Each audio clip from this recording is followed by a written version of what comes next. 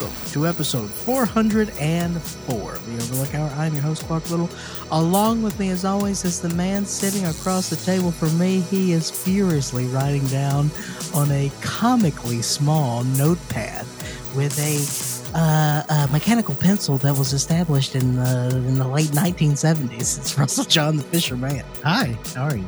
Russell, are you wearing a green shirt because you were supporting the Philadelphia Eagles in the Super Bowl today? Exactly. Go Birds! Randy Michaelstadt, who are you pulling for? I'm not telling you the other team. I just looked it up about 10 seconds ago. Kansas City Chiefs. All right, who you got? You got the Chiefs. You got the Eagles. Are the two best teams in the NFL. Have I watched a single game this entire season? No, I have not. The only one I'm going to watch is the one today. And we're going to quit talking about this in about 45 seconds. But Randy, who you got? I'm going Eagles based on absolutely nothing.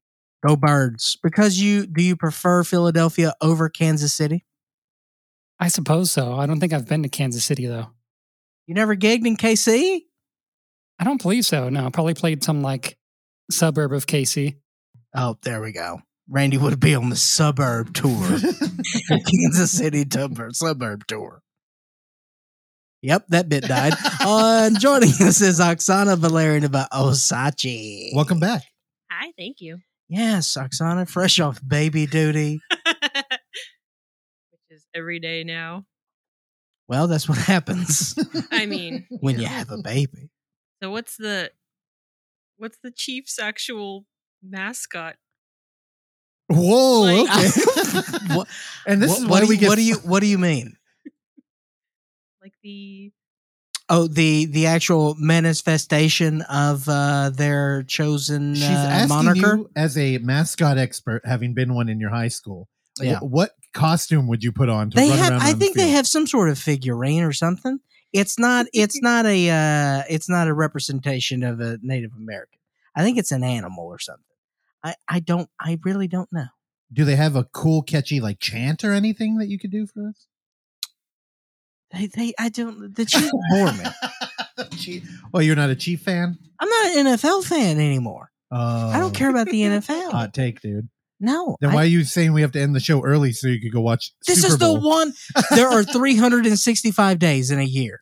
This is the one day where I'm going to watch an NFL game. What? I thought you were a Saints fan. Saints.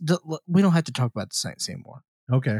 Okay. There's a certain amount of hurt that one can take. There's a certain amount of betrayal that one can take and one can muster.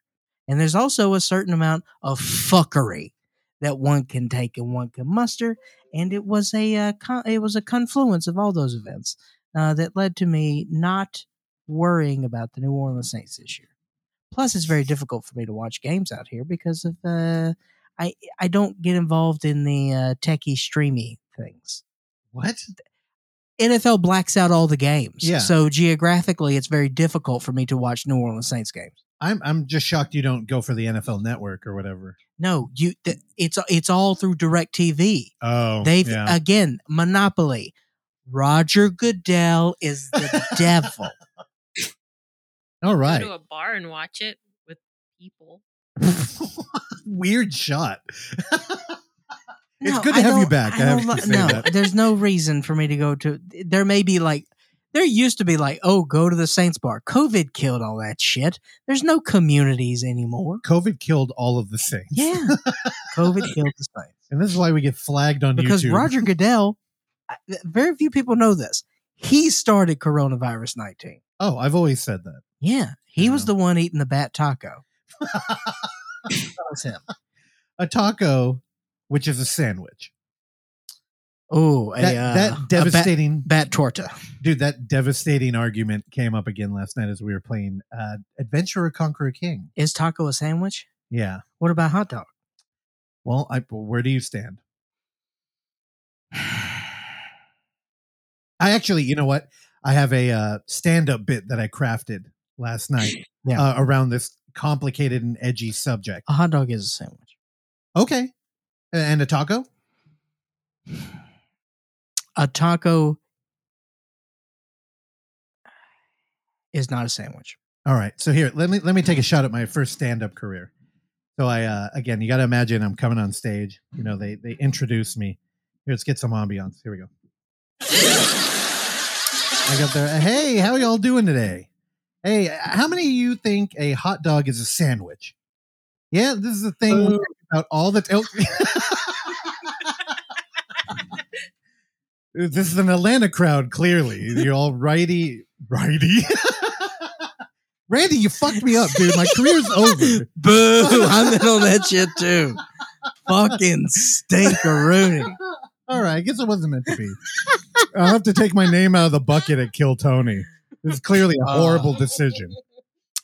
No, but here, so my argument, or the conversation is stupid because I think it's really about culture, right? Yeah. And I was like, okay, so somebody was like, well, if you go, I was always like, well, if you went up and ordered a hot dog and somebody handed you a taco, right? Yeah, that's fucked. Actually, I set it up this way: you order a hot dog, they hand you a sandwich. Would you be upset, or are you like, I get it?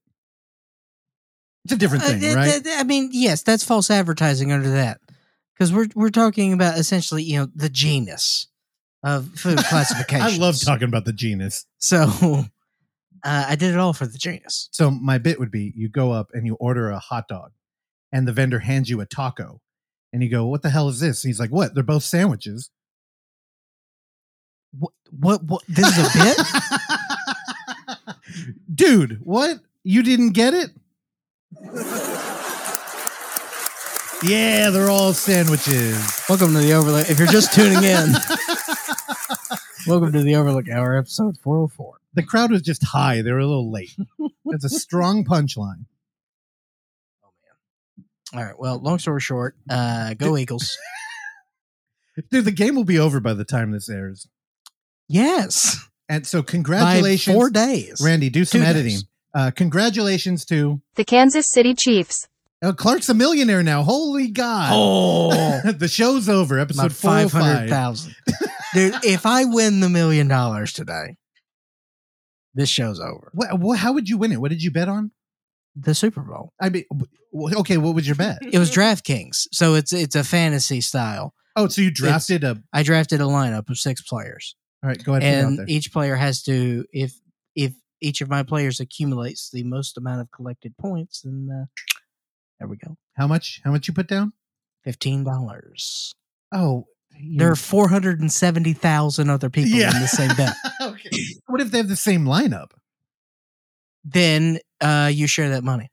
Oh, this is a scam. What do you mean it's a scam? This is some garbage. Everything's a scam and everything is garbage. So yes. Not my comedy career. See me on tour, I'll be in Atlanta.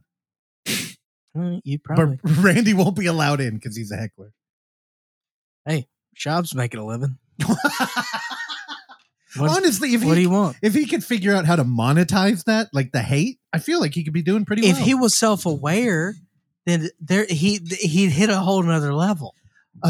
We're in the weeds now, but Brendan Schaub, his producer, recently was fired and has been going around. I believe today, the event I'm looking forward to is he should be doing an AMA on Reddit. I really don't want to become a gossip rag for podcasts I don't even like or respect. Dude, well, I figured you'd be into this. He did put it out there that Brian Callen is just on the payroll, and he pays him $25,000 a month. To basically Schaub pays Callen. Yeah, that's what he said. To do the show? To sit there and put up with him. All right. I have to do a little math here. All right, you're speaking about money. I know. I figured you'd be into that. Dude. While you're looking that up, I do want to plug. Okay, that's $300K a year to sit there and listen to a CTE patient. Well, Thick Boy Network. You know, Randy tunes in every week. Let me tell you something. I would love to do that for $300,000. Are you insane? You probably can't insult him though. I've never watched Callen that. Does? I like how you were gone for a week and now you're jumping in here. You know, we really need this feminine energy. This isn't a critique. I do mean this. This very feminine rattlesnake energy. I'm reading about the cube rule of food identification because an annoying amount of people talk about this sandwich taco bullshit. Oh, really? Oh, yeah. Oh my God. It's the new chicken and the egg. I regret it. I really was looking for a platform to get my joke out there. It went horribly. It crashed and burned. I backfired right in my face. Because you didn't have confidence. You went in sheepishly. You know, with your little pecker between your legs. I need to learn from Brendan Schaub and put you on the payroll. That's so right. I'm like, you fucking idiot. You need to be my hype man. For 25. I don't know how to fix the Randy problem. I can't mute him. If he's going to be booing me from the front row, I'm doomed. Get off stage. That was a double burn because he killed you with silence. Yep. Then the slam. It hurt. I do want to plug before we do our official time. You know, I'll just do it now. Today is February 12th. It is Super Bowl, the game, the only one Clark turns into. Tunes into. But I do want to plug that we've started a new tradition here at the Overlook Theater. That is our larger parent company, where we house the Overlook Hour. And it's Orgy Tuesdays. Come on by. We've committed to doing premieres for Blu-ray Tuesday on Thursday, which means on YouTube it will go up at 6 p.m. PST time or 9 if you're on the East Coast. And there's a live chat. So jump in there. Terrell's usually in there very nervous. And you can poke fun of him. Randy, we need to get you in there so you can boo him live. And you can feel the venom of Terrell. But he's doing live streams now. Well, it's not live because it's the tape show, but it's kind of like when you have a video going up. You're doing a chat. You can premiere it. So for that first one, yeah, people can be in there and communicate. I breathe YouTube. I know this shit. That's what that smell is. All right. So yeah, Minty. It is February 12th, Super Bowl, and we can officially begin now. Also, David Lynch, you know, we're just joking here. We would totally bring him back if he weren't dead. Apparently he's dead. I haven't heard anything from him or his people. Him and Bela Lugosi. Randy, have you heard anything on the David Lynch front? I haven't. No. I think just since his boy died, he just has been radio silent. I wonder what the fuck he's doing. Radio Gaga. You think don't you dare. Do you think he's still riding the weekend work train? I feel like he's missing it. That work train derailed, brother. He's probably in there working with paint and paper bags and rebar, building a new friend. Or he's on the little hand cart. No, that's see, that conjures up a funny image. It is. There's no fun left. Yeah, because when you think of that, what do you think of a movie? I think of a movie immediately. Blazing Saddles. Blazing Saddles. Yeah. I didn't think of that, but I knew you did, so I just want to say it first. Thank you so much.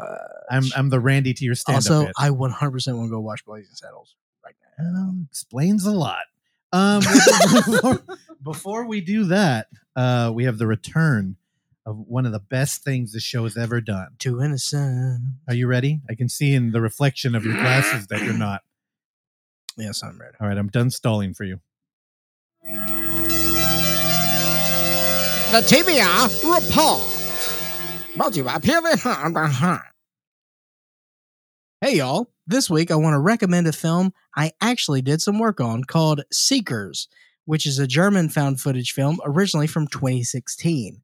I really should say minimal work because all I really did on this was the opening title graphics, which sort of just encompassed the whole notion of a group of filmmakers went missing after a geocaching treasure hunt expedition. But generally speaking, I really enjoyed it, especially the depths it went to in finding unique locations. So I hope y'all will enjoy it too. It's currently streaming for free on Tubi, US. All the best, Thomas Burke. P.S. I'm coming out to the festival. See y'all next month. Over and out, Thomas Burke. 2 attachments, scanned by G. Yeah, Unnamed Footage Festival 6. We're going to be out here in the Bay Area March 23rd through the 26th. It's all on the website. Just go look there. Also, I realized I probably should have set up what this segment is. This is where we reach out to our good friend Thomas Burke, found footage film expert. And we send him out all over the planet to find new and overlooked film. And he sends it back to me, and I give it a look, and I give you my highbrow opinion of it. And this week, he sent me Seekers, which kind of just feels like you want to plug a movie he worked on. But then he's like, I barely worked on it. Even worse. Yeah. Here's the thing. Seekers, I'll tell you right now, if you haven't heard of it, it's probably because the mismarketing backfired. Ooh. The poster of it gives, like, if you look on IMDb, there's like a claw on the cover. It's very monster forward marketing. Okay. That's not this movie. this is one of those true to form found footage horror. We have a lot of build up here. And we are with the group doing something I don't really know a lot about that I feel like I missed, which is geocaching. Yeah. Now, I remember in the early aughts, people talked a lot about this, and I even remember horror movies kind of having it as a premise, but I never really looked into it or really understood. Because it's a boring combination of words. Okay, that's fair. I also think it's kind of like, it seems like a boring activity to do. What is it? Exactly. And you know, it's funny. I don't think I ever went that far with it. Where I'm just being a good journalist. Well, here's the thing. There was some movie that was kind of like Saw. It was like a Saw ripoff, and it's like, oh, all these people went to a geocache, and it turns out it was a warehouse that they got locked in. Yeah, and it's like, okay, yeah, that seems like a bad idea to go to a digital pin on a map and then just hope to find something. So, I looked into it, and I actually went to a geocaching site called geocaching.com. And it kind of gives you, it's interesting because it says steps to begin your adventure. Ooh. 1, create an account. So clearly this is the marketing Indeed. here. Create an account online or through the geocaching app to view a map of caches near you. 2, find a geocache. Use the app to navigate to a geocache near you. Don't forget to bring a pen, right? It's like, why would you bring a pen? 3, share your experience. Once you find the geocache, sign and date the logbook. Place the geocache back where you found it and log your experience. So, I hate everything you just said. Well, here's the thing. This is the homogenization of something that clearly felt like something you shouldn't do. So I think the culture of geocaching would be like, hey, I'm Clark Little, surf photographer. I'm going out here in all these crazy rocky beaches, and I left a geocache. But you don't actually say any of this shit. Or maybe you do. You blog it and you put a pin. And what people do is they'll go out there and basically the pin doesn't lead you directly to it. You have to find it. So maybe you have a waterproof container, you throw it out in the ocean or off a cliff, and you tie it somewhere. Well, people will go to this pin and look for it. And then when they find it, in Seekers, what they do is they open it up, and the first geocache they go to actually has a rosary in it. And they're like, oh, cool. And one of them takes it, and then they replace it with something important to them. And I'm like, this is kind of a cool little, like, I don't know, hiking event you could do. I imagine the locations probably don't have great internet service, so it's not going to be a great vlogging thing, which is a good excuse to have analog cameras. And I'm like, hey, this is kind of building out to be a good premise, which Seekers does. Most of this movie is just watching people doing the geocaching. If I had a complaint, it's that the people are played too realistically and we don't really learn anything about the characters. The locations are interesting. They backpack, they get on a train, they get on the weekend work train, and they drive out. I believe they're going to Poland in this movie. They go out, they're hiking through woods, and they're hitting geocaches. We end up in an abandoned building, and it turns into a found footage horror film.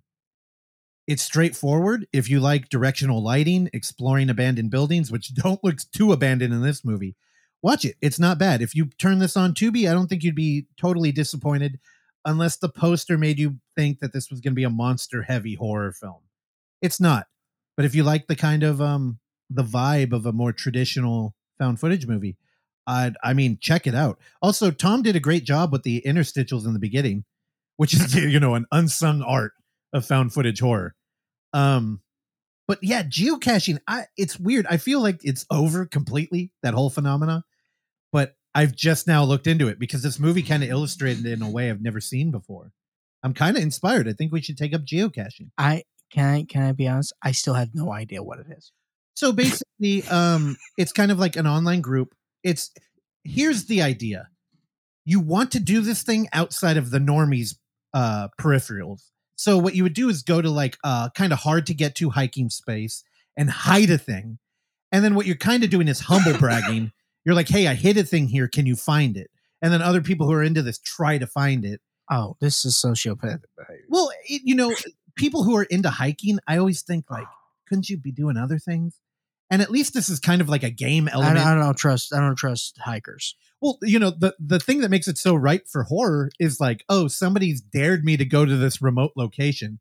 I hope they don't kill me. Yeah. Which is this website I went to, geocaching.com, where they've basically said, hey, if you go through us, it's vetted and safe. Don't worry. And the pictures have like little kids in there where I'm like, this definitely feels like. So essentially, this is like Adam Butcher's internet story. Yeah, except the suspense in the internet story is we don't know who the guy is. We don't know where we're going. Like the treasure at the end of the rainbow is a complete question mark. Yeah. Which is, this isn't. Like literally on here, they're like, hey, buy a container to hide your geocache in. Boring. I don't know. I'm kind of into it. It's lame. Nerds. I think you would be terrified to do it, honestly. Correct. Like if we're like, hey, we're going to a geocache, I could imagine what is this? I don't know what we're doing. Where are we going? How do we know this is a thing? What if we get there and it's not? I just imagine all those questions coming from Randy, are these not valid? Are these not valid questions? I don't know. I remember this being popular back in the day, like maybe when I was in community college, and I kind of looked into it then. I never did it, but I also think it was harder then because depending on what kind of cell phone you had, like not everybody had like really great GPS. Like now it would be easy, but back in the day, I remember like people had to get like GPS like units to go do it. So it was a little like. There was a little more difficulty in like the geocaching, I feel, back in the day. I also feel like it's kind of like a longitude latitude thing for nerds. Like you get to kind of look at the world in a different way. Is Pokemon Go a version of geocaching? Not really, because they're randomly popping up everywhere. I guess you can make an argument, maybe, like because a gym is in a unique location. But the idea, and I think the main premise here is that it's hidden. So it's like a global Easter egg hunt, maybe. Like these people travel from Germany to Poland. Boy, as a colorblind man, do I hate an Easter egg hunt. That's a good point. That's how they found out I was colorblind. You've told the story on here. And what are you gonna do? Again, I told the story where I crushed an Easter egg hunt so bad that they made me sit it out. And so I think A Tale of Two Boys. Our journey with eggs on the next podcast. Yeah. So again, it's on Tubi. If you're looking for a found footage movie, dude, check it out. And this is why the TBR segment had to be named after Thomas Burke. Look at how many fucking fingers he's got in all these found footage movies. With Thomas, you're a historical landmark in the world of in-world camera. He's the Roger Corman of found footage. Very true. And if you're making a found footage film and you need a little bit of help, reach out. We'll put you in contact with Thomas Burke. That's right. Hey, and who are we? We're the fucking Barbados Boys. That's who we are. That's right. We won an award for him. Award-winning Barbados Boys. All right. Well, welcome back, TBR. Oh, I should turn that on. This concludes the TBR report. All right. Randy Michael.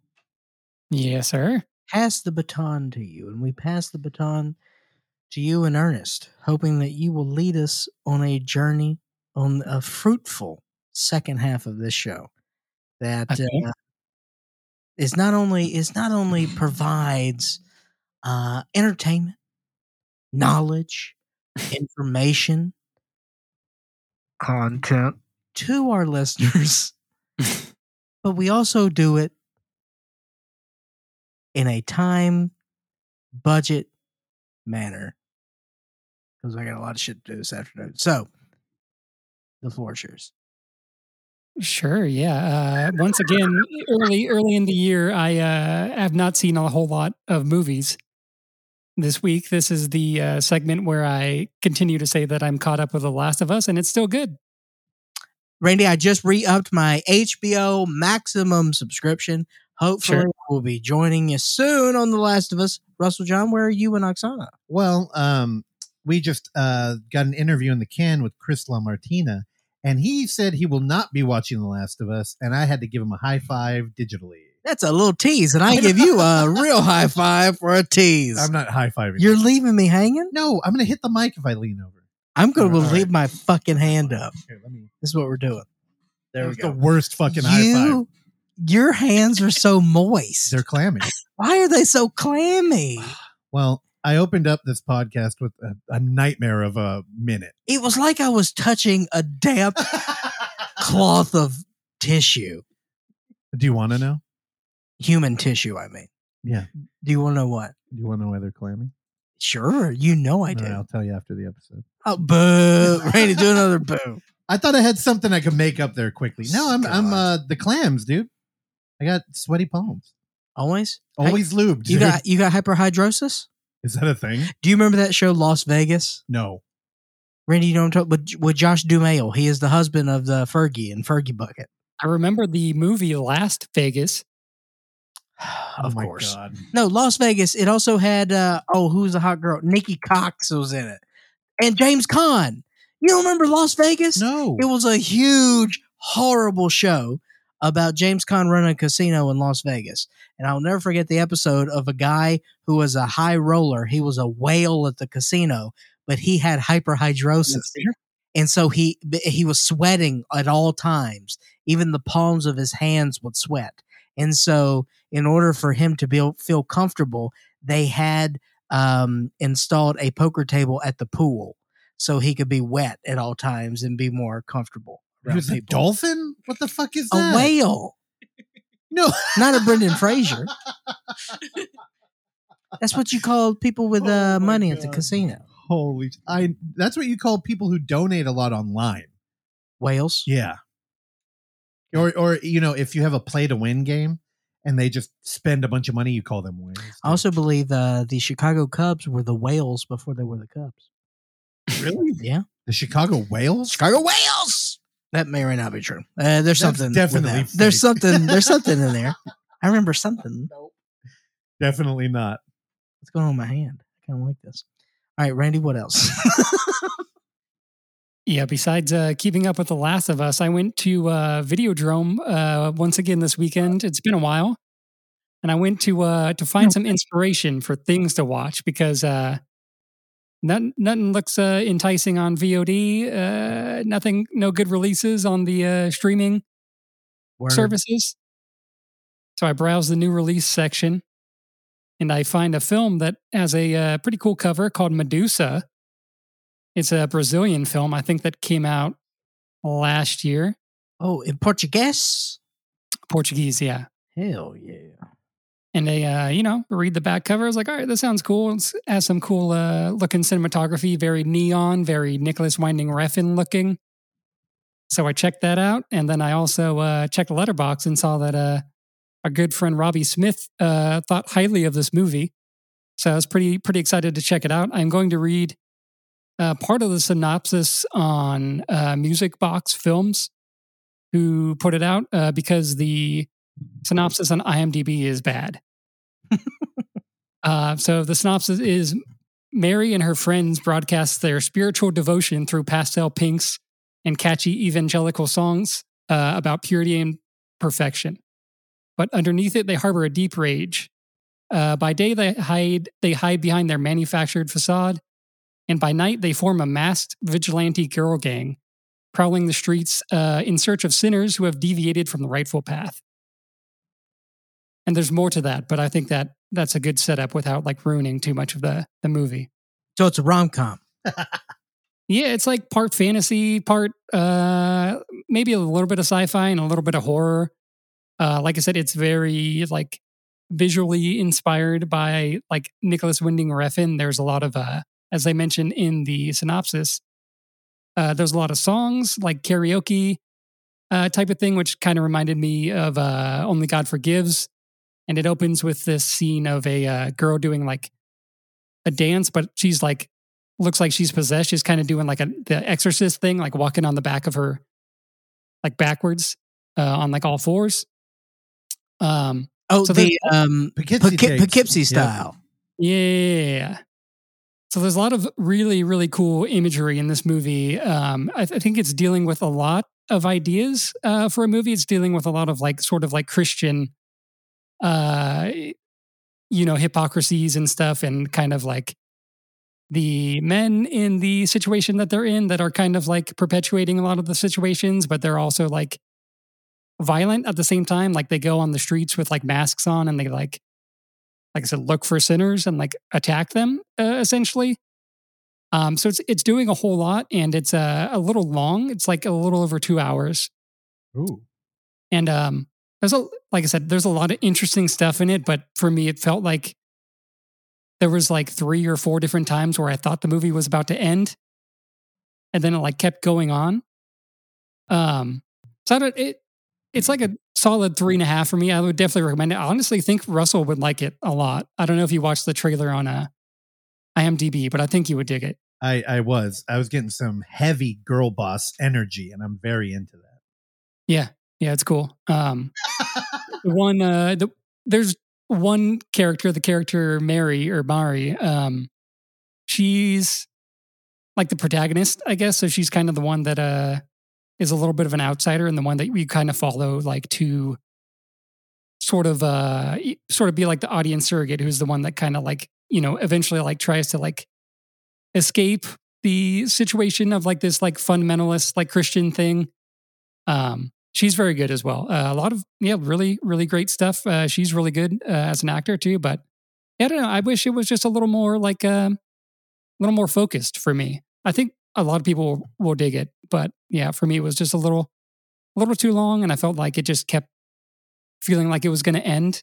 Like there was a lot of like really great moments that I thought the movie would have been like awesome to end on, and then there was like another scene that like I felt like didn't add a ton. But yeah, overall it's cool. And you watched it because you rented it? Is it available streaming anywhere? I don't know. It's probably available on like VOD to rent. I just happened to rent it on Blu-ray just because I was at Videodrome and looking for stuff to look cool. And I haven't checked the availability. Tight. I definitely want to watch that. The trailer did look really good.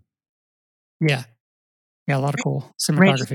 Randy, what's the rental prices going on in the market in Atlanta in 2023 for physical copies? $5, not bad. Oh, Per night? No. So the new releases are like 2 days, I think, and it's only $5. A lot of times, if you're not renting a super hot commodity, they'll extend you to a week. So he extended my rental to a week, and it's only $5. And it looks like it's on Amazon Prime right now, streaming. Okay. So I'm in. Cool. Yep. Hell yeah. Randy, how far is this location from your domestic residence? It's like 5 miles. Not too bad. Would Jim Randy ever do a walk of that? A 10-mile radius to rent a movie? Probably not. No, I used to walk there. I was about 2 miles away in my old apartment, and I would walk there frequently. That's a nice walk. Yeah, Great walk. Well, you'll The hard walk. walk hard. Randy, anything else? No, I'm probably gonna try and watch some sort of a movie during the big game tonight. I might rewatch Babylon. Should I give it one go? I think so. Yeah, I've been thinking about it a lot, and part of the score has been stuck in my head lately. So I might rewatch it, or I might go see 80 for Brady because I don't care about football. Sorry, I had to get some revenge silence out there for Randy. I just really wanted to take in his delivery of 80 for Brady. And some 80-year-olds. God, the first time I saw that trailer. Also, they got Jane Fonda fucking making out with a 60-year-old in that trailer. Oh, I'm in. I'm also in. 80 for Brady, 5 stars. All right. Much like Randy Michaelstadt over there in Atlanta, Georgia, I only have one movie, and Russell pretty much already walked you through the blow-by-blow of what... we didn't get it. Was that off microphone? We weren't recording.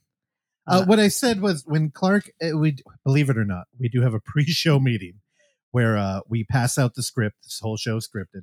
And Clark mentioned that his one film was going to be called The Offering. And I said, oh, I don't know what that movie is, but it sounds like you were in bed pretty high thinking, fuck, I have to watch something for this show. And you put on any streaming service and you went, there it is. And you just committed. That's exactly what happened. What streaming? Did you go Shudder? I went straight video on demand rental. Through Apple? Through Information Tunes, yes. Information Tunes? iTunes. Is that what the I stands for? I have no idea. You just blew my. I was like, wait a minute. I have no idea. Information pod. I'm just making the assumption here. I thought I was. Our chief nerd is currently in the restroom, so when he gets back, he may know this information. He was like, it's Clark's turn in bailed. True. Yeah, as we all know that Steve Jobs is Randy's hero. Yeah, he's wearing a turtleneck. Right Always. Never not seen Randy in a turtleneck. No, you mentioned about this show having a script, and briefly, I just want to talk about this was a hoax that was done, but people, of course, thought it was real. And I just want to let you know some of the conspiracy theories there are about the National Football League. And one conspiracy theory is that people believe that the NFL is run like professional wrestling, and there's a script, and the players stick to the script. And former NFL running back Arian Foster went on a Barstool's podcast, and they talked about having a script. It was a joke. It was played for a bit, but recontextualized, people have recut that and sent it out, and it's like a thing. Dude, what? Yeah. We can you find that? That's super interesting. I love that. Yeah, I'll send it to you. I mean, fuck it. Lean into the conspiracy theory. Yeah, why not? It was a whole thing. So also, what a weird theory. Just because of all the CTE and terrible things that come out of, the market that is sports entertainment. It's like, wait, we script it and then you get brain damage and like kill your family? Yeah. Or like, is that in the script? It was like, if that just a byproduct of good TV? I don't know. You got to turn me on to this. I haven't heard about it and I like it. Well, I know you're I'm trying to get you out of the Brendan Schaub hurricane that you. I can't help occupy. it. I love taking. I don't know, brother. You're going down a deep hole, and I'm trying to pull Brendan. you out. It's not just him. It's just I love hearing people's thoughts on I don't know, art, because podcast is such a solo experience for me. I like watching films with people, but when I listen to a podcast, I'm the only one hearing it. Yeah. So hearing other people react to things or pull out moments is fun because I'm like, oh, I was thinking that too. Oksana, is he dragging you into all this Brendan Schaub stuff? I don't hate it. Big goofy child. He's like 6.5 feet tall. Oh, dude! But he's like a big toddler. Dummy. She laughs at Brendan Schaub. Like a lot of the time, these videos will just set up a moment, but like when Brendan starts talking, she'll just start dying. Like she's way meaner than I am. I'd rather watch Confirmed. him than Cobra. That's just hate. Also, Cobra again. No, that's common sense. For people who listen to this podcast for a long time, you might wonder, like, Gothic King Cobra, what happened? It used to be a thing I talked about every week. It's sad. His community, I think he has 50,000 subscribers now. It's very large. They all are trolls. They just hate him. And back in the day when I would talk to he Zach, perpetuates it. Well, I'd hang out with Zach Carter. He would text me and we would watch the streams together and talk about Cobra. Again, he's been a guest on this show. Love you, Zach. Those days are gone, because part of it would be like you root for the guy, but when he does bad things, you tell him, Cobra, what the fuck, man? Now he is a full-blown alcoholic. He actually was arrested. He's online, like battling with people. He's drinking full bottles. He made, oh my God. They're 99 on the wall. He made a drink combo where he bought 20 different dollar shots, poured them all different kinds of liquor, poured them into a glass. Then he mixed that with the liqueur. Then he put, Clark, you know how at 7-Eleven you can get those like spicy hot dog things that come pre-packed? The big bites. They're not, but they're like, it's like salami, but it's also like a hot dog and it's pickled and it's hot. Yeah. Put one of those in there as his garnish.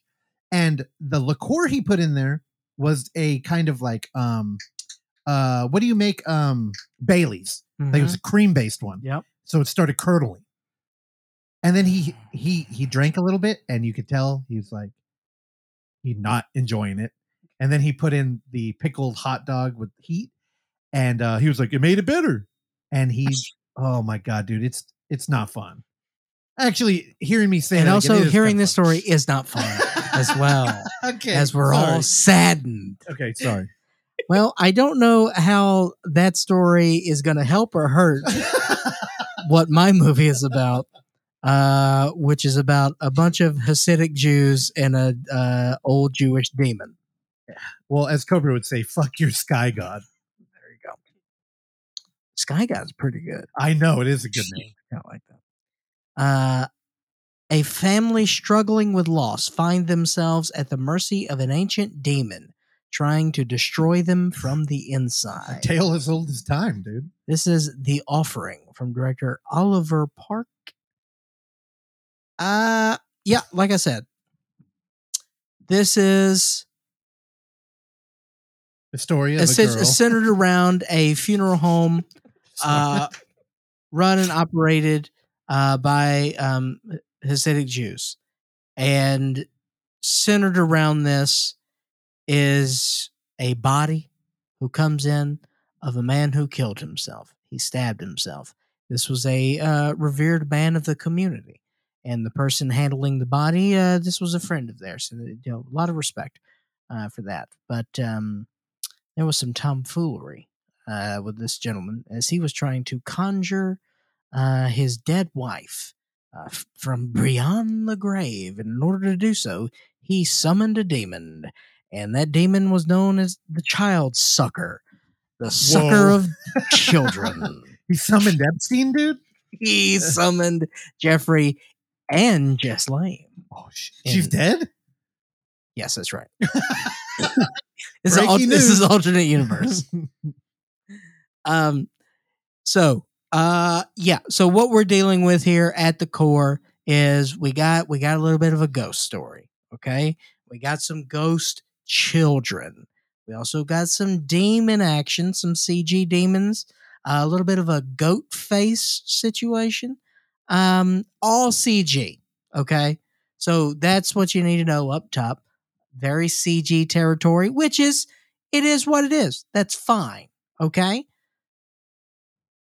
Does it? Here's my thing. Ghost, you know that ghost movies, they're on the back end of interest for me. Okay. It's right in front of vampires. You know, you've kind of turned, but you can have more fun with vampires now. Oh. It's when did this development the ghost happen?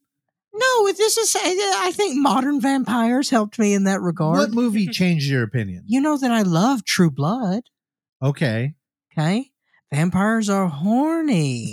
Okay. That helps. Ghosts are not horny outside of Hollow Man, and he wasn't a ghost. Tell that to Kesha. That is very true. Yeah. That is very true. But I don't know, man. Ghost movies it's a hard sell for me. And then also I am squeamish with demons in general. Just because, my Christian roots. Even though my Christianity is in remission, as I say, because that's a cute little thing I like to say. Like cancer, get it? I'm just looking at you stone-faced, and I'm smiling, digging in. Randy gets it because we fought those same battles, didn't we, brother? Amen, brother. God is good. Know. And both of you watched movies for critique on religion. Yeah, because we've actually lived a life, not like you've been a heathen your whole life. I've been to a church. And you didn't burn in flames? What? Were you being possessed right there? I told you, my mom all the time used to say, I should have made you go to church more. That's where you went wrong. That's where I went right. All right. What are y'all going to do with Cliffy boy? Oh, he's going to Bible camp immediately. Well, if I may, watch The Offering. There's a path for Cliff there. Get the curls, the hat, the whole thing. Actually, it's funny is Oksana did go to a Bible camp. Yeah. So did I. And now I don't hate religion, but I have no interest in it. That's interesting. Interesting. More on that word next Thursday. Oh, yeah. Thursday episode. Okay. The Offering. That's what you got here. All right. See, we got ghost children. Ghost children, jump scares. I'm going to be honest with you. That first act, it was a little rough. It was a little slow. Tension building. Look, man, this movie has a budget. Strong. Not really sure who the producer is, but this movie looks good. Everything production wise is what it needs to be. Nobody's making basic mistakes. Again, I talk about cutting corners all the time. No real cutting corners here. Cool. They just choose to go the CG route. Oh, okay. That's just a choice there. And I'll be honest, like it works to varying degrees of success. I didn't hate that stuff. That wasn't the problem with the movie for me. The problem was that I never really got on the same wavelength until the third act. There's one aspect of the story that hooked me in, and that is the sacrificial side of things. In order to, and it's a tale as old as time. Anytime you gotta get rid of a demon, someone has to die. That's how this happens. So I thought that they did a very good job with that because the lead, I like him. He's kind of like he in the face. He kind of looks like a James Ransom type. So imagine that. He's got the big eyes, and he just look right into your soul. He was good, but it's just I didn't really relate. I couldn't really get in the whole way through. And because it just also, I honestly wanted a centered more around the funeral home. I was just going to say, you're like, I can't relate, but I'm looking at the trailer right now on IMDb and I'm like, it looks like there's a mortuary. Well, I want to go more into the operational side of things with that, but it's like just them paying taxes. It's just used as set dressing more than anything. Well, it did look quality though. It looked like the autopsy of Jane Doe. Like looked well lit, for sure. Yeah. No, I'm not recommending this. Also, it looked like they were trimming a Hasidic Jew's beard. There's some good scares in here, and I saw a gem. I love a gemstone. Mm-hmm. Oh, righteous gemstones. So that's an amulet. Oh, okay. So you've got the amulet, you've got your pentagrams, you got your demons. It's checking all the boxes. Let's open a Hot Topic. That's it. Oh, yeah. In the back of the store. At a dildo, it's a Spencer's. It's a Spencer's. You had a couple dildos and bongs. That's all you need. At a hot dog, it's a deli. Dude, that's Jason. A callback to my fantastic bit earlier in the show. Go ahead, rewind and listen to it again. Randy's going to cut all of that out. Also, the main actor's last name is Blood. Dude. Ooh. What? Yeah. Where? Nick Blood. Dude. Randy, doesn't he look like a James Ransom? I guess. I'm not really picturing James Ransom. Oh, my Okay, God. hold on. Now, well, that's why you're not a casting agent. Here's another tease for our upcoming interview, but I didn't bring it up. Chris LaMartina, his film, what is it? Something Scary Will Happen? I have the DVD. What Happens Next Will Scare You. What Happens Next Will Scare You. He has a fictional vlogger in there named Drew Blood. Ooh. And I'm like, how has nobody ever used that before? Well, Daryl Blood. Yeah, but Drew Blood? Dude, I'm like, I get it. Yeah. It's Drew Blood. Randy Drew Blood. Yeah. See, exactly. I'm like, dude. Because he's the straight edge ninja. Oh my God. Call back. Yeah. All right. How many karate moves? Also, your complaints with this film seem like the traditional tropes of a ghost story where 2 acts are build up. And then the third act, you're either on board with the reveal or you're not. And that kind of will make the movie work or not. And it feels like you had the regular experience with a paranormal film. Yeah, it's just, really, you got to measure it by, are there interesting characters? Did they do other things other than the ghost? Ghosts are boring. But the whole Hasidic Jew and like mortuary seems like you would be into that. Yeah, but the CG demon, the black smoke is like, it's like, that can fucking tank a movie. It can be a little rough. And unless you're Koji Shirashi or M. Night Shyamalan, and you're trying to make a broader commentary on very aggressive CGI affecting us as the audience, you're just ruining the immersion. That's what I always say. Had this compared to The Vigil. That's what it made me think of with the trailer. I barely remember The Vigil too. I remember liking The Vigil, but I think there are similar things. Religion. No, it's a ghost, a demon, and a baker. You know what it is? It's either you need to be really, really, really, weird or interesting, or cut something with levity. You gotta have. I need one of those two things along with your other bullshit. You need to pepper in something else with me. Okay. What is the movie? I know you. I share a brain. need something else. The one that had the great Necronomicon and actually had like a scary ghost. Anything for Jackson. Yeah, I knew That's you a would great know it. one. Yeah, That's a good movie.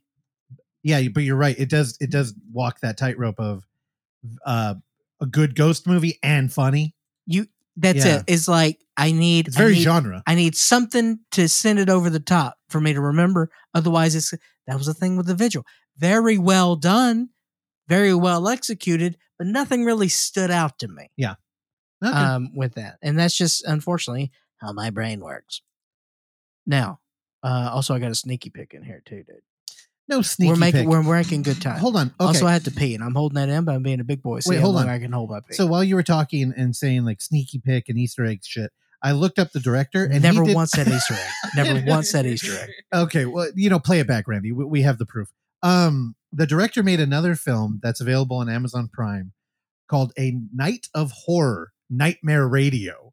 It's an anthology film that takes place. It sounds like what's the fucking movie we all love where there's no visuals of anything happening outside of the radio place, but it's all done in a radio studio. God, we all love. Oh my God, look it up, producer. The Vast Night. No. Oh no, you talked about that one though, right? Yeah, that movie's good.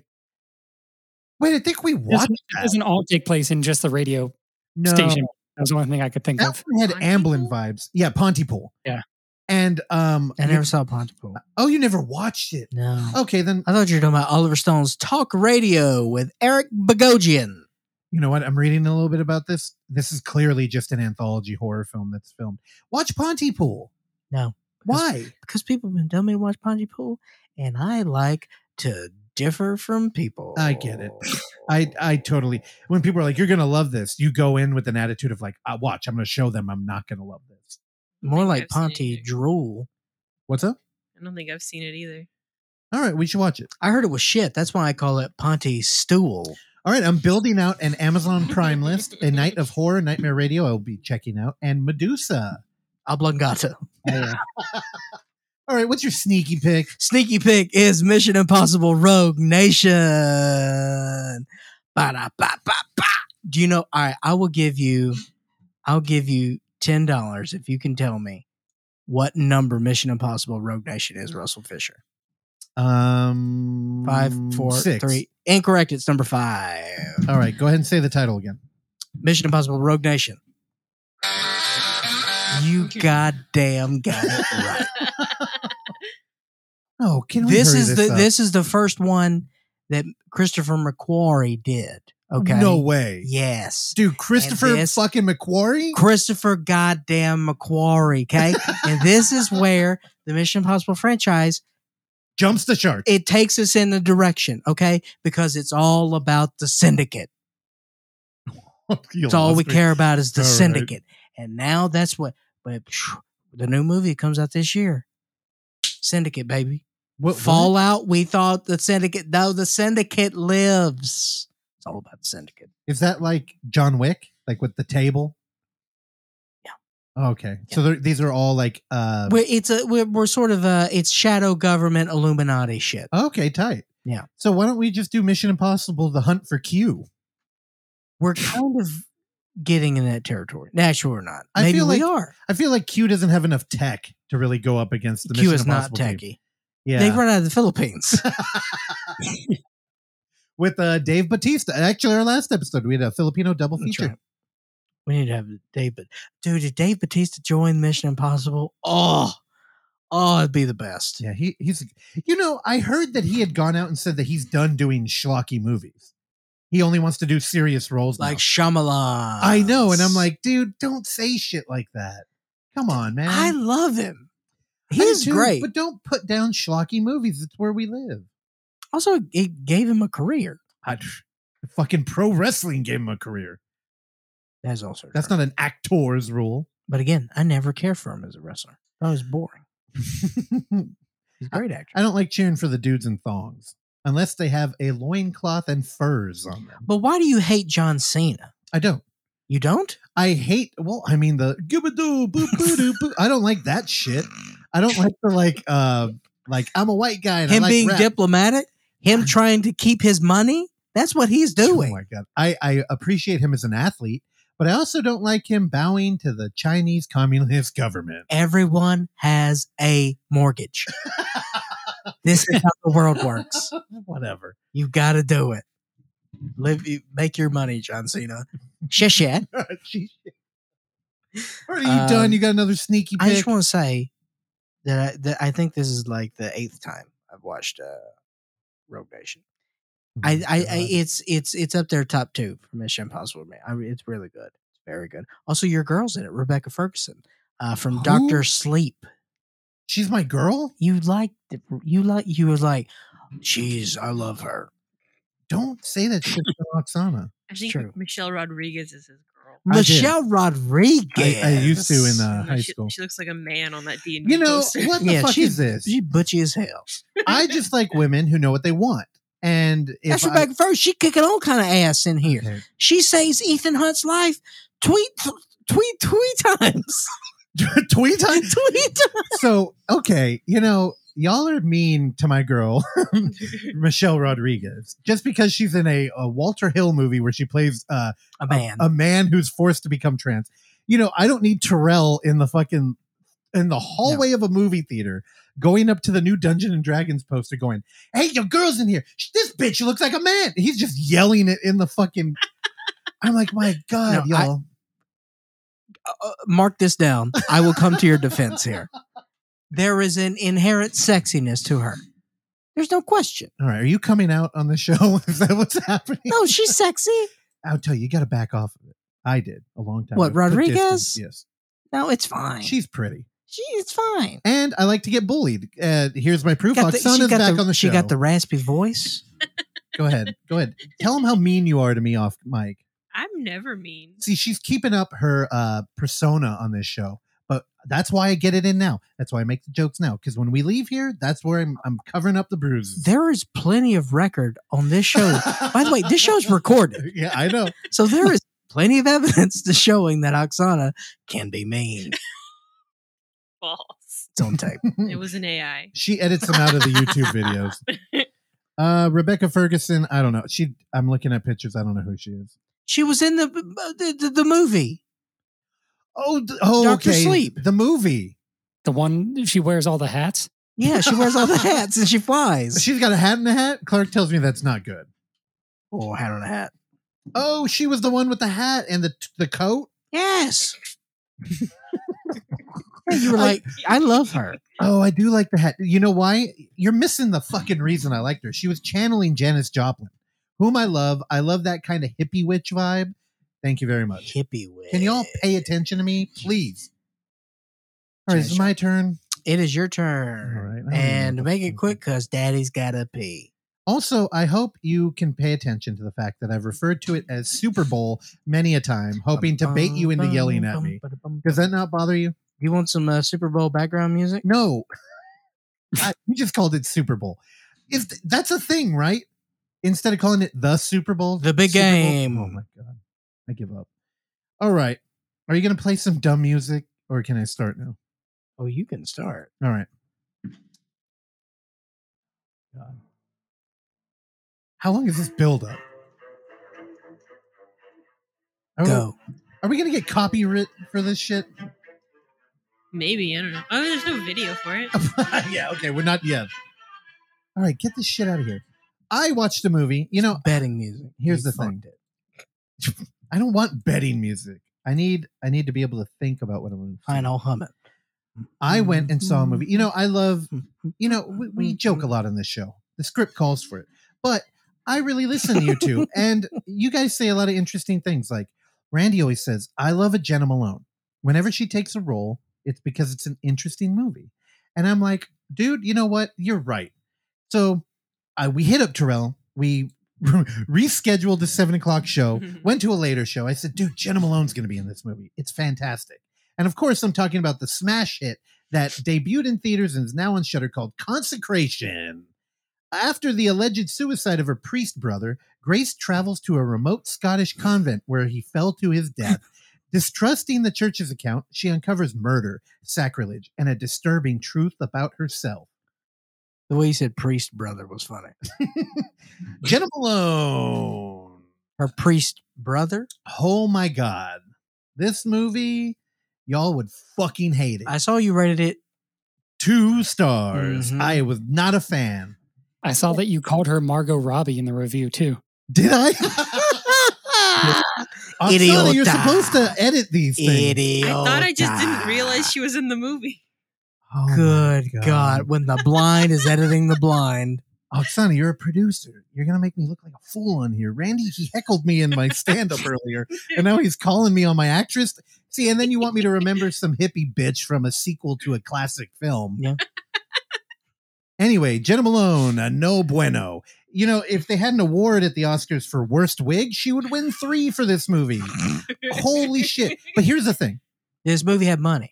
It looked like it. Yeah. And this is the problem. And this is why, Jenna, I know you're a regular listener. And honestly, you make up our whole female audience. So I really don't want to lose you. I was just joking. The thing is, the failure here is on the director. And it's really weird. Like when you think about how collaborative film is, directors kind of get a lot of the praise when maybe they don't deserve it. And they're just kind of doing what a director should do and is capturing the movie. But this one, dude, it's fallen on you, Christopher Smith. I'm looking directly at you. The Christopher Smith. I don't know what happened, man, but everything was here. Now, my experience with this movie, it's first time show. Again, they're doing the Netflix thing where they do like limited theatrical and then it goes right on streaming. And honestly, it was kind of pumped. I like a nunsploitation, and I was looking forward to it.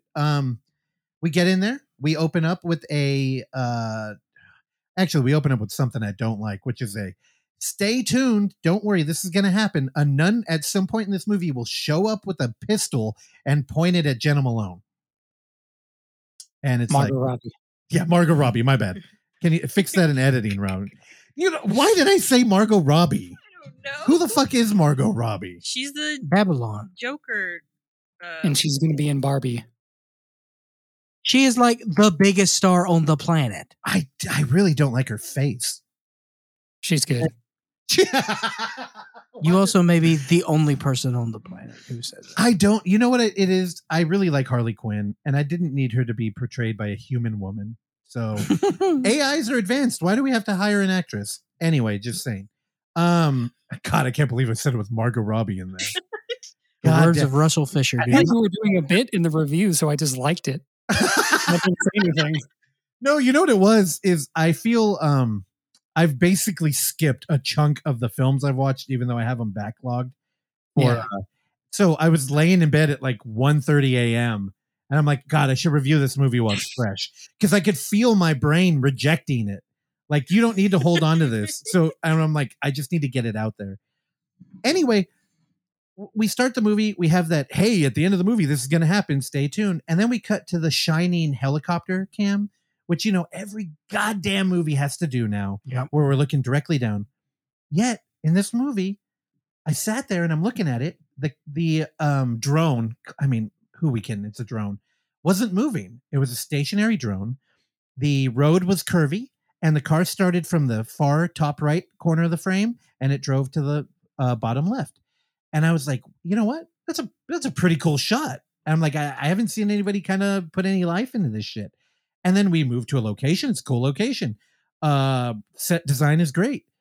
Margot Robbie's wig, awful. But other than that, I'm like, hey, this movie, it's working. And then, goddamn, the script, no bueno. Also, Christopher Smith is a part of the script problem too. But the directing, you know, sometime when you have like a pretty actress and you've seen her in other movies and you're like, this girl's pretty and she's a good actress. And then for some reason, she's just not working in the film. This one is very clear. It's just the way it was directed. There's a lot of like A24 potential here. Like a lot of like surreal imagery, a lot of cool locations. They're just filmed wrong. And it's strange to think that. Like, you're like, dude, I feel like if the camera angle is different, you could have really breathed some like life into this. Also, we're doing The Name of the Rose here, where it's like a murder mystery in a what would you call it when the Vatican owns a part of property in another country? It's almost like you're a foreigner in your own land, which is Timeshares. timeshare. No, but it's again for all my Umberto Eco fans out there. We're doing the cool thing. Actually, have you ever seen that movie, Clark? What? The Name of the Rose With Daniel Day-Lewis? Sean Connery. Oh, what am I thinking? He's doing it's like a detective movie, but it takes place in like a monastery. No. Dude, you would dig that movie. All right. A very thick, highbrow book. You had me at thick. Thick Boy Network. Thick Boy Nation. It's one of those books that's so heavy you call it literature. Yeah. But we're kind of doing that here. There's a bunch of potential. It just, man, the directing makes this movie fall flat. And when I say that wig is bad, it is so fucking distracting. And then we have a flashback. Now, here's really sticking to your guns. Now, are you saying this because you are a drag connoisseur and you know a good wig? No. Well, I was sitting next to Terrell, whom I love, who could not get past it. He was just like, oh, that wig. And he kept What was the problem with the wig? It looked terrible. It looked synthetic. Oksana is a woman. I know that you can intuit more things in this nature opposed to Russell and his cave-like man critique. So what's going on with the hair? It did just look really dry and like straw. It looked like it was made out of plastic. Yeah, it was bad. Well, at one point she takes something off of her head. I can't see again as we speak. My mind is trashing all of this information, but it was either like a hat or like a habit, or she pulled like she did something, and her hair just like lingered like it was fake. And it's like, whoa, why is this happening in the movie? Anyway, there's a flashback to her younger self. Just as bad wig. You're like, dude, I laughed out loud. Honestly, again, I'd like to apologize to the Century 20 that we saw this in. The movie had such a hard time keeping our attention that a popcorn fight broke out in the row I was in. It's a little embarrassing. You're 57 years old. The most interesting part of it was that the East Bay cinematographer group that joined us, one of them crumpled up their sandwich tinfoil and threw it at me. They missed and hit Oksana, who was asleep at the time. So I grabbed the tinfoil and I threw it back, and I pegged Josh, the other East Bay cinematographer, right between the eyes. Now, he was being a little baby already because we were throwing popcorn. He was like, oh, you're getting butter stains on my pants. Those were clearly cum stains. He took it, threw it back at me, hit Terrell in the head. So Terrell took a handful of popcorn and threw it at him, at which point he got so mad he stood up and shook out in the aisle. That was the best part of the movie. 5 stars. And again, I do apologize. I felt it. I felt like a teenager. I'm like, we shouldn't be doing this. We're adults. I've cleaned up shit like this.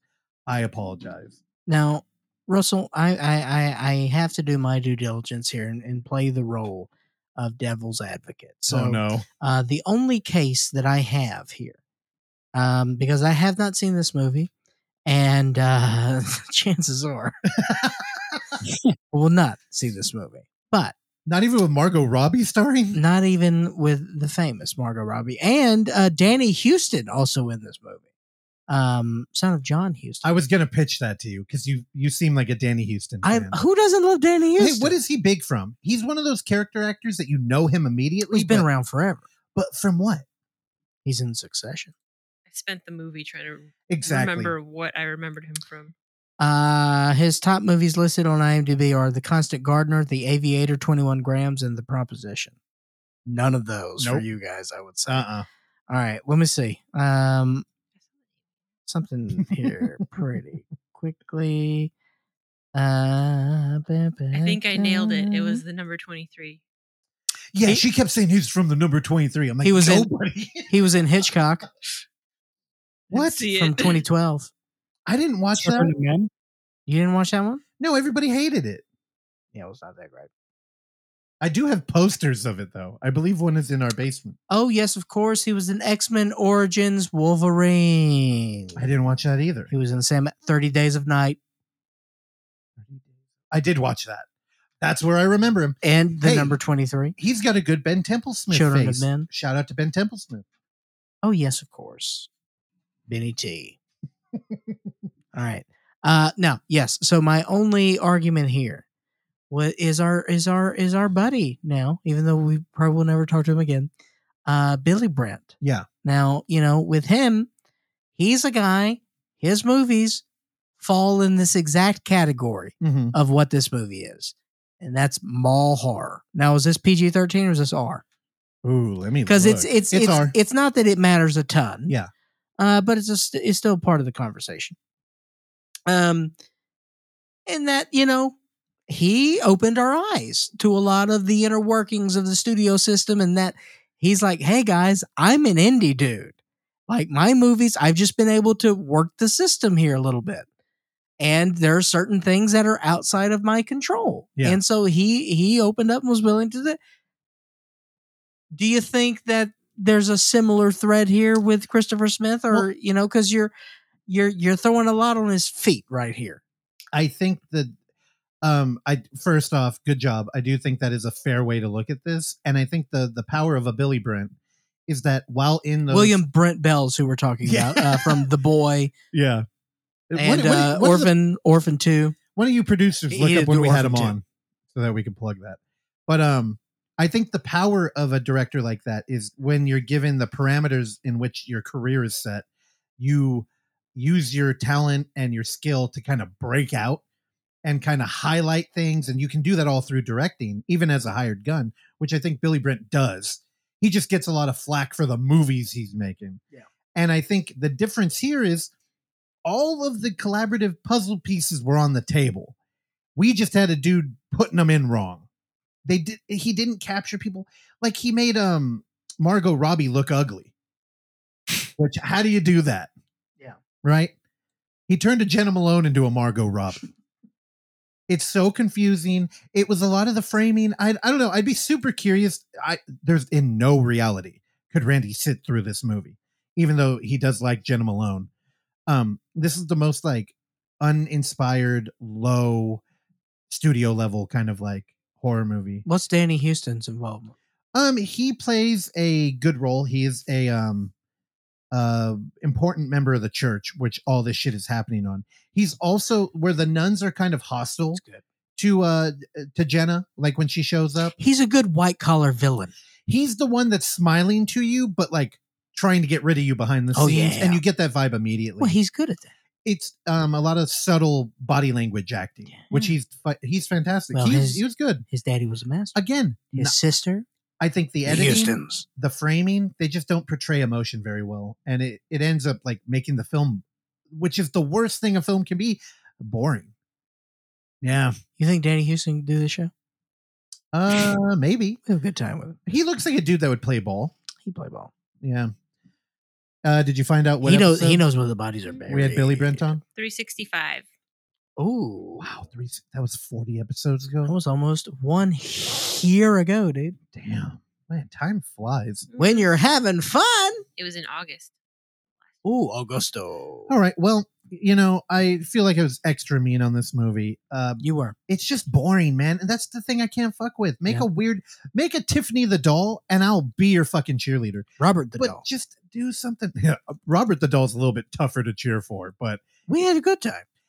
Yeah, but there's 5 more of those movies. I know. Also, I think Tiffany the doll you would dig. That movie's fucking love it. Consecration, I don't recommend it, man. If you're really hard up, no, fuck it, don't watch it. I'm just gonna say, don't watch it unless you're really hard up for some fucking Margot Robbie. Then go check it out. Randy has to complete the Jenna Malone circuit. Yeah, that Randy, I was lamenting for you because Jenna's not doing bad. She's not bad in this movie. She's just captured poorly. It's the director's fault. Now, genre film. Sorry, what? Genre. When we like Clark was talking about a ghost story earlier, there are tropes, and if you watch a lot of them, it's kind of like anything. Like when I riff on comic book movies, you just get kind of used to the timbre, and you got to mix it up a little bit, do something different. And that's good genre storytelling. I think when you can breathe life into like a genre like ghost stories, you got it. You can have a good career in there. The movie I'm about to talk about did that in fucking aces, dude. I don't know if you heard about it. If you checked out Blu-ray Tuesday last week, Terrell has been championing this film. It is The Reading. follows Emma as she writes a book in order to cope with a deadly home invasion and how a new terror will be unleashed after reading performed in her home. Sorry, I stumbled over that. Oksana is pushing past me to go get our baby. Monique. So don't get ahead of me. This is a BET Plus original. The only way you can watch it is get BET streaming. It's very easy. Go on Amazon Prime and do the free trial for a week. I promise you, it's worth it. You buried the lead here. What? It's Lee Daniels. What? Lee Daniels presents the read. This is Lee Daniels, bro. Oh, I didn't even see that up there. Yeah. You know, here's the thing. When I was hanging out with Terrell, he was so worried that I was going to hate this movie, but he loved it. And he was like, I want you to watch it, but I think you're going to say the acting's bad and you're going to hate it. And I'm like, why would I say that? And he was like, you know, Monique? I'm like, I do. I still haven't seen Precious, but I know that kind of like she's an Academy Award winner. Exactly. And I vaguely remember her stand-up career. Which now I wanted to ask you, Monique as a stand-up, is she somebody that you like enjoyed or didn't really have a good? No, I mean, She had a good set about hot dogs. Oh shit. We got to get her on the show. no, I mean, I did grow up, watching, BET comedy and stuff, but I don't remember Monique a bunch. Yeah, I think it's time to revisit it. Yeah. I'm curious because, I don't want to get ahead of myself. So the reading. Now, even in that synopsis that I stumbled over, what we have here is the movie. It opens up. Monique comes home to her family. They're living in a mansion. She's got a white husband. I only say that because it's slightly important to the story. She's got 2 kids, and it's like a perfect nuclear family situation. She goes in the kitchen. She's making dinner. And nobody hears it because she's got Siri blasting music, or Alexa, whatever your jam is. And 4 dudes break into their house, and we get a little montage of them murdering everybody in the family. Now, it's not a story. It's not a spoiler because it happens immediately in this film. Including Monique? Well, Monique gets beaten, like closed fist beaten, and she pulls through. And we cut. There's a little bit of a time lapse, and she showed up on like a Maury kind of show, like daytime TV, and she's talking about how she's coped with the tragedy by releasing her book. It's a story of how she's been doing, and to help promote book sales, her agent, who is her now deceased husband's sister, hires a group of it's basically a medium and her crew, and they show up and they're going to do a reading with her, and this is to engage in the internet and help the book sales. And that's a hell of a genre. Like, that's how you make a genre film. Now, at this point in the movie, shit takes a turn, and I highly recommend, if you're interested in it, just go check it out. And you know what? I'll leave it there. But I kind of would like to get into spoilers here. But Clark, you look so excited about this film that I'm kind of iffy on it. No, I mean, you know what the problem is? What? Accessing this I feel like would be a chore. So unless this was placed in front of my feet. Okay. Well, let me talk about it, because I really want to talk about the sad reality of life. So this movie, I think what Terrell was worried about when he was like, "Oh, you're going to think it's bad," is this movie's rough. It's rough around the edges, and I think. What do you mean by that? You mean not production? So there's a couple of moments. I thought you meant in terms of like material. So when the medium and her crew show up, also I should give a little context with them. The medium is tired of doing this, and mainly because they're running a scam. Her crew will find people that have some money. They'll charge them for the reading. But then the thing is, the girl might actually be a psychic, and she can gain some information that turns people into true believers. And then she'll tack on at the end, "Oh, and your dead boy Jimmy really wants you to donate 10 grand to us." And that's kind of been their grift. And this time, Monique offers up or Emma in the film offers up a big opportunity because she's wealthy. So they're like, "Hey, this could be the final one. We'll go there. We'll get like 100 grand out of her, and then we'll just call it quits. Like, we'll be done." And at this point, she's had some pretty gnarly encounters with Reaching Beyond, so she's not into it. Except when she goes home, we've got a little bit of a precious situation where her mom, who is hilariously mean to her, says, "Get the fuck out of here. I got to pay bills." And we get to hear her playing with the John. And it is heartbreaking and beautiful. You want to talk about good directing? Courtney Glade? Randy, how do you say that name? You looking at it right now? No. Okay. I think it's Courtney Glade. Fantastic work. Also, writing too. Man, this movie, see, this is what I love. I love it when the talent and the skill is there, but maybe the production end, like how to make things glossy and kind of sell you, you're selling the sizzle, not the steak. Yeah. When you're not good at that, man, I love that. Yeah. Because you still got, like, the meat is what I'm here for. For sure. And this is all that. There's a moment where the crew is out on the street about to go in the mansion, and there's a frame where it almost looks like it was digitally corrected, but it didn't hit the whole frame. Like there's a corner. It's so like alarming. You're just like, what happened here? And how did it make it to like streaming? Like nobody corrected that? Hey, that is not a knock from me. I love that kind of shit because they had their heart in the right place. So again, this one's a little rough, but it's beautiful. And if you're not sold on it, I do want to talk about why I love the genre storytelling here. So spoilers, we'll see you next week. We have an interview coming up. Have fun with that. But I'm going to spoil it now. So the thing that I love that's giving me goosebumps right now is I love it when you get layers, when you have like a complicated story and what should be a pretty much easy, like, oh, this is a drama about a girl whose family was murdered by a home invasion group. Well, what happens is when Emma sits down with the psychic's getting like a lot of strong readings here. And she goes into the kids' rooms and she's having a hard time. And she's like, this is fucked up. Like, we shouldn't be taking advantage of this lady when her family was murdered. Like, what the fuck are we doing? So they sit down, they have a reading. And the last time she did a reading, she was kind of getting lost in it. And this time it seems like she completely blacks out. She starts saying some weird shit. And the sister-in-law sitting next to Monique and is just like, the fuck is this fake shit? Like, kind of. So Emma and Monique leave after this weird, like, she's going like, your favorite color is green. Oh, and she'll start singing a song. And Emma's just like, what? How? And she's like, I have to stop. So her and the sister-in-law go into the next room and she's like, what's going on here? Like, how does she know this shit? And the sister-in-law's like, well, I just told her a couple things. Like, I thought it'd be good for the video.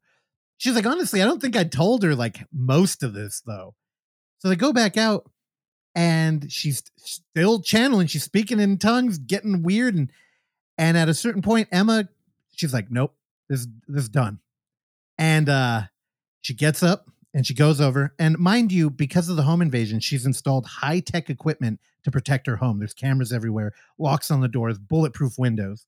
And I know if you're a Saw fan like Clark, this may have been a red flag that this isn't a protection method. This is a trap. So she engages everything and comes back to the table. And she sits down and the psychic comes back and is just kind of scared. And she's like, go ahead, tell him. And she's like, and everyone's like, what are you talking about? And she's like, go ahead, tell him what you learned. And it's like, oh, Emma killed her family. And it's like, oh shit. So here we have a real psychic and a slasher who Monique, the turn here, she starts channeling like kind of like the highs of Freddy Krueger, where she's just at one point she does the 1-2 Freddy's coming for you, but she's like 1-2 Emma's coming for you. She changed the whole rhyme. She has a pistol and a knife, and she's rubbing them together, which you can tell she improv'd it. It is so weird, but it's so good. She's the most charismatic, weird slasher who's completely driven by like greed. She's murdered her children. Dude, this role is so good. I highly recommend it. It's a bummer that it's going to be buried on BET Plus. Yeah. Because Jasadi was here and he was like, BET ain't black entertainment. It's owned by white people. Like, black people don't actually watch this shit. And to be fair, the representation of black people in this movie is very whitewashed. Like, I don't know if that's a PC term we can use anymore, but it's very like nuclear family kind of propaganda. Doesn't Ted Turner on BET? Maybe. I mean, I wouldn't be Yes, apparently. Okay. Yeah. So those vibes, like, you're not really getting that it doesn't feel very Tiffany the Doll, like unfiltered kind of culture, except for Monique. She's just going for it. She yells out shit that is like, it's comical. She's funny. And the tone of the movie up until this point is not funny. And it can teeter there. It goes back to being serious. There's a chase scene if you're into post-stream slasher shit. Also, I should say, I did mention that the movie feels like rough and kind of indie.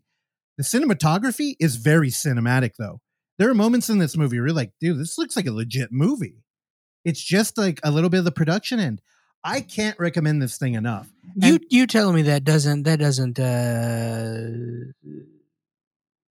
cause me to not watch this? Well, the fear would be that you get like Lifetime or Hallmark kind of TV movie vibe, where it's just like a different camera setup and it's like the camera doesn't Here's move. the thing, and this is the smartest part of this movie. Monique. Dude. And you get the best of both worlds. She is a performer. Dude, but you get the like drama acting in the beginning where she's like, my family. And it's like, dude, I felt bad for her. Say what you will about Precious, whatever. I enjoyed it. Yeah. She's incredible in that. She won an Academy. Say what you will about the Oscars. The bitch did good. Dude. Like, she knows what she's doing. Now, like, I mean, come on, man. Like, you have an Academy Award winning actor in your tiny little BED produced thing, right? They just produced it for the streaming channel. Is that how this works? I'm guessing, yeah. Yeah. Dude. What was the budget, you think? Oh my God. Well, I'm on IMDb right now. It went to her? Like, this seems like this is centered around her. It feels, remember Ma, Don't Make Me Drink Alone? I liked Ma. Me too. Well, imagine if Ma was less a, that movie's kind of a look at like bullying, and it kind of takes like a social spot in like high school. Imagine if you just threw that out and it's just a genre movie. Like, our goal here is to be entertaining. There was a high ceiling with Ma that I don't think was materialized. I think that was only for you because it was in Mississippi. Well, Tate Taylor did it. Yeah, dude, Ma's good. No, Octavia Spencer's, again, Academy Award winning actor. Yeah. Like, man, dude, there was more fun to be had with Ma. Ma was good. Yeah, I don't see a budget on here. It doesn't feel like it was huge, though. And again, I doubt it. You got it. Just tune in for Monique. She's so good. Like the fucking Freddie song. You know the Freddie song, Sure. right? Where the girl's jumping rope and they're like, 1, 2, Freddie. Dude, her 5-6 line is 5-6. Am I gonna stay rich? It's so, dude. But the thing is, it doesn't take you out of the movie. I don't know. I fucking loved it. It's fantastic. Go get the free trial of BET Plus. Boom. There you go. New sponsor of the Overlook Hour, BET Plus. Dude, I would love that Ted Turner money. That'd be great. All right. I have to go urinate and go cheer for the Philadelphia Eagles taking on the Kansas City Chiefs in the Super Bowl. The only reason why I'm cheering for the Philadelphia Eagles is not because I care for Philadelphia. No, I think their fan base are a deplorable bunch of troglodytes that are ruining the culture. But 2 former Southern Miss players are playing on the roster of the Philadelphia Eagles. Therefore, that is where my alliance lies. So, go Birds. Randy, final thoughts before we throw it to Thursday's episode with the aforementioned Christopher LaMartina. Russell, what'd you think of that episode? I thought it was good, but I thought it was a little inside baseball. So if you don't like found footage horror, just remove us from your podcaster. Also, you probably did a while ago. Randy, take us home. That's it. Yeah, enjoy Thursday and go buy tickets to the Unnamed Footage Festival. I'm going to do their plug for them, even though I have no involvement and probably will not be at the festival. But yeah, go check that out. And also check me out at opinions.bandcamp.com. I'm going to put a new song up there this week. And check me out never. And catch me outside. We'll see you next week. Oh my God. Thank you for listening to this episode of the Overlook Hour. And if you would like to hear more, please subscribe to us on Apple Podcasts, Spotify, or whatever your podcatcher of choice is. And while you're there, go ahead and give us a rating and or a review, which is a very easy way for you to support this show that we bring to you every week for years now, free of charge. And as always, you can find us on YouTube at The Overlook Theater, Instagram at The Overlook Theater, Facebook at The Overlook Hour, and Twitter at The Overlook Hour. Last but not least, you can send us your emails and tell us how much you like or dislike the show at overlookhour@gmail.com. And if you're nice, maybe we'll read them on the show. I've been your engineer, Randy Stat. Please join me along with Clark, Russell, and Oksana again next time. Bye.